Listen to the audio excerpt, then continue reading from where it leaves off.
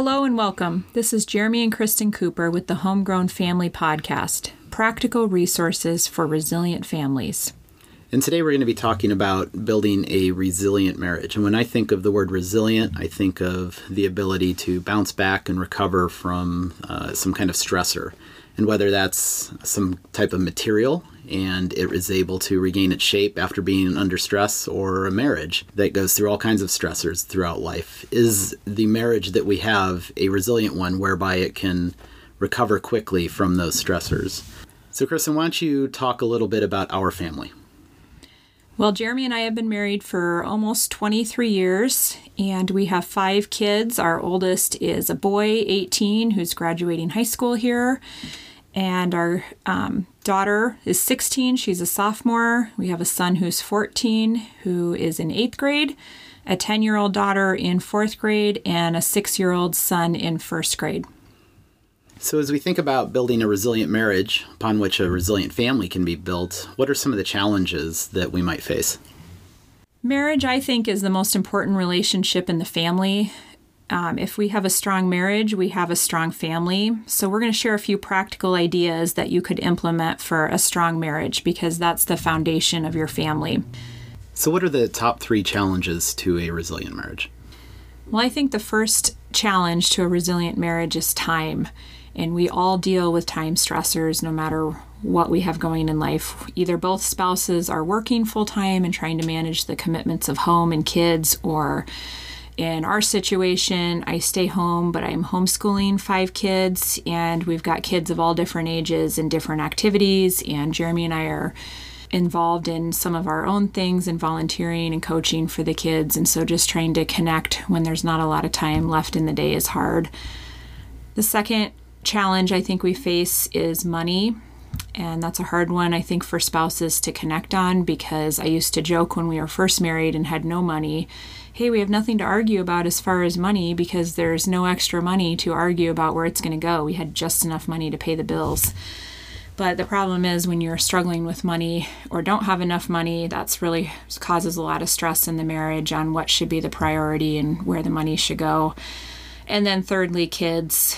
And we love our kids, but in our situation, we have large age gap between the youngest and the oldest. So we're in a situation now where we have kids. I have kids that get up before me. I have kids that come home after I'm in bed. I have kids that are home all day. I have kids that are eavesdropping in the car.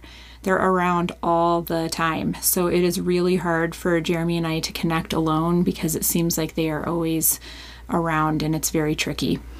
So what I think I hear you saying is that these are some serious stressors to our marriage, and yes, that we've had to be intentional about implementing some solutions. So what are some of the things we've done to address the time issue? Well, one thing that we have really been consistent on, even since Levi, our oldest, was born, was doing date nights and getaways. So for a while, we were doing date nights once a week. I don't remember if it was once a week or once every other week. And we had a family who also had young kids the same age as ours that we would trade date nights with once a month. So the first Tuesday of the month, we would drop our kids off there and we would go out. And the third Tuesday of the month, they would drop our kids off to us and they would go out. That worked really well for saving money.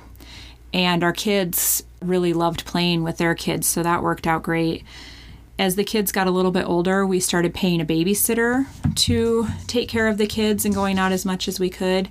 And then when the older ones became teenagers, it put us in a position where we could leave our kids home alone. And that was magical, because it gave us a lot more free time to go out on date nights and not have to plan it so far in advance.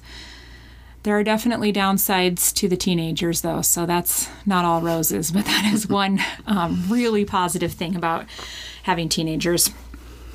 Another thing that we've done since the kids were babies was we always went away for our anniversary. So even when Levi was just a couple months old, we left him overnight at the grandparents' just for 24 hours. That was really hard for me as a mom, but really important for putting our marriage first. And I think showing Jeremy that I cared more about him and making our marriage a priority.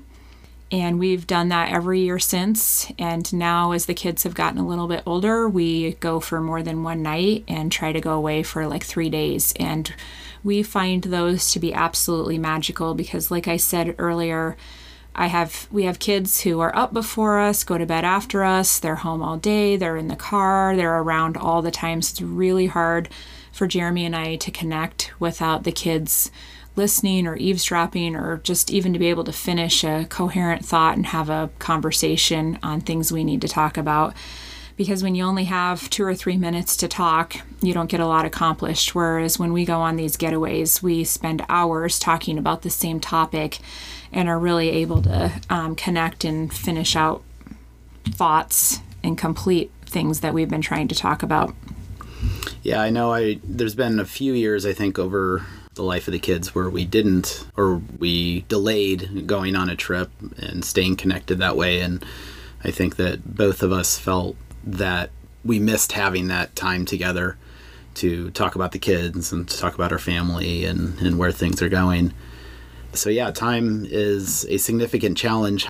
Money is often one of the top areas of contention within a marriage. Let's talk about some of the things we've done to address the money issue in our marriage over time. Well, I think communication is the biggest aspect of money and being on the same page. So on our yearly getaway, we often do what we call an annual review of life, where we will talk about our budget and a number of other things that are maybe going on with the kids. But in particular, we go over our budget, and I think you have to be honest with yourself, because if you aren't looking at a budget and how much you actually spend, you can't fix anything. We go through our credit card and our bank account and write down everything that we spend money on so we have an accurate picture of what we're dealing with. And then we talk over how do we need to cut to save money, and or what do we need to do on the side to make money, depending where we're at. And our finances have never been your typical family where they just go up a little bit each year. We've been all over the place because of the nature of Jeremy's work and me staying home. And over the years, I've done things on the side depending on what's going on with Jeremy's work. So we will probably do a whole nother episode on side hustles and making extra money on the side. So we're not going to spend a lot of time talking about that today. But the core issue with money is the communication and being on the same page. And the first place to start is writing out your budget and being honest with yourselves about everything you're spending money on. And by having that accurate truth picture, then you're able to figure out, do we need to cut in some places? Are we okay? Do we need to make some extra money on the side? And what does that mean? And which one of us is going to do the cutting and the side hustles? You know, finding the motivation to do the exercise of budgeting and really looking through all your finances could be a struggle for some of us. I know it is for me. Kristin's got the personality to sort of enjoy that process and like seeing things written down. But a lot of the things we're talking about today require us to be very intentional. If we want to build resilient marriages, we have to be very intentional about what we're doing. And sometimes that means doing things that don't come naturally to us or are a struggle for us. And there's no time like now to start. So even if you've got a bunch of older kids, right now is still the best time to start doing this, because you're still laying a foundation for your family's future. On the topic of kids, let's talk about some of the ways we've addressed the challenges that they've posed in our lives. Well, one thing I always write on baby shower cards as advice to new parents is be very intentional with your marriage. And I know that's kind of a funny thing, and I'm sure like people roll their eyes, but I find that moms sometimes become so over obsessed with the baby that dads feel left out. And I think it's very, very important that we are making our marriage number one priority in our life.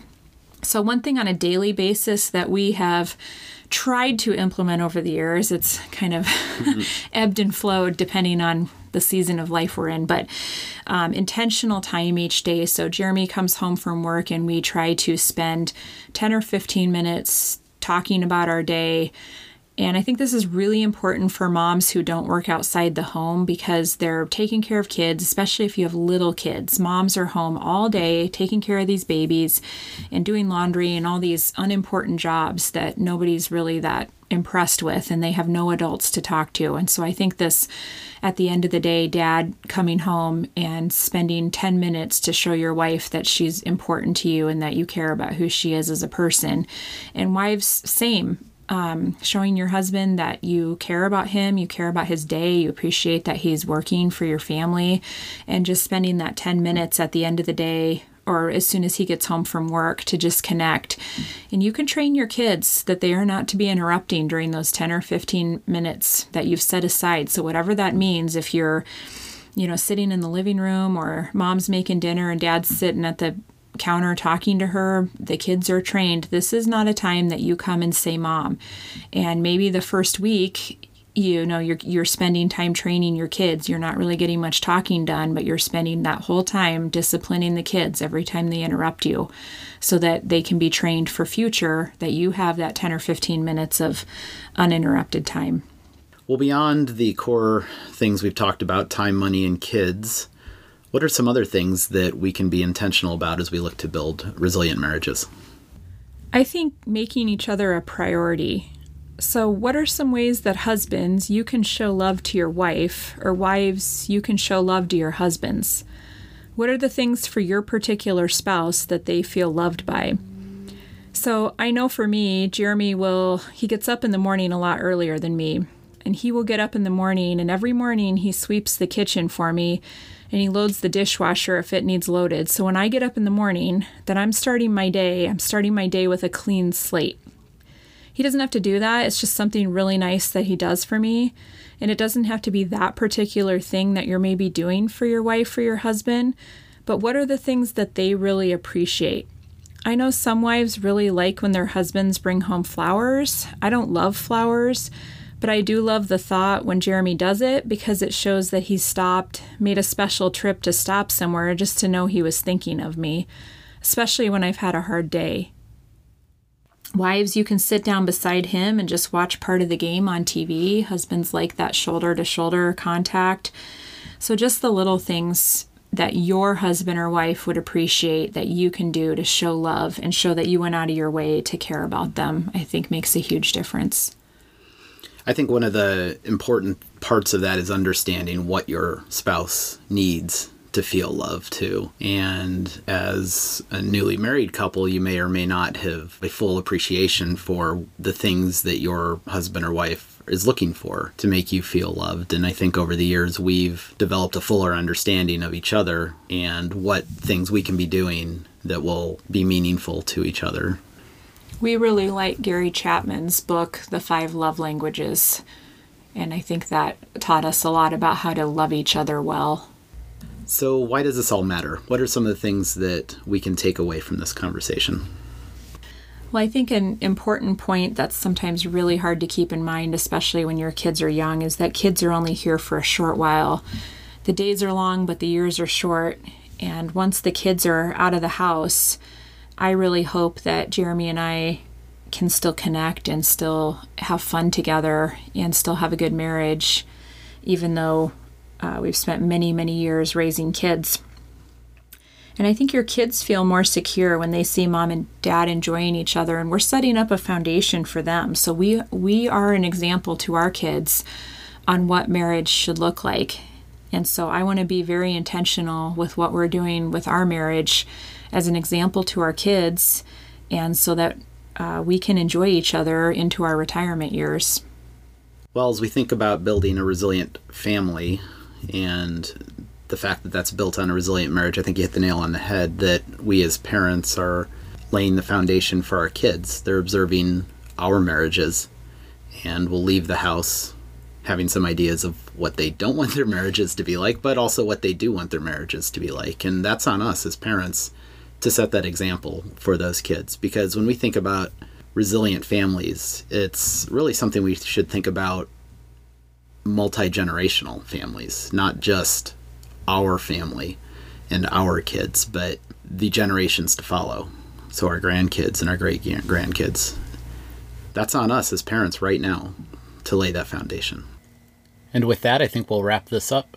Thanks for listening to the Homegrown Family Podcast. For more resources, check us out online at thehomegrownfamily.org.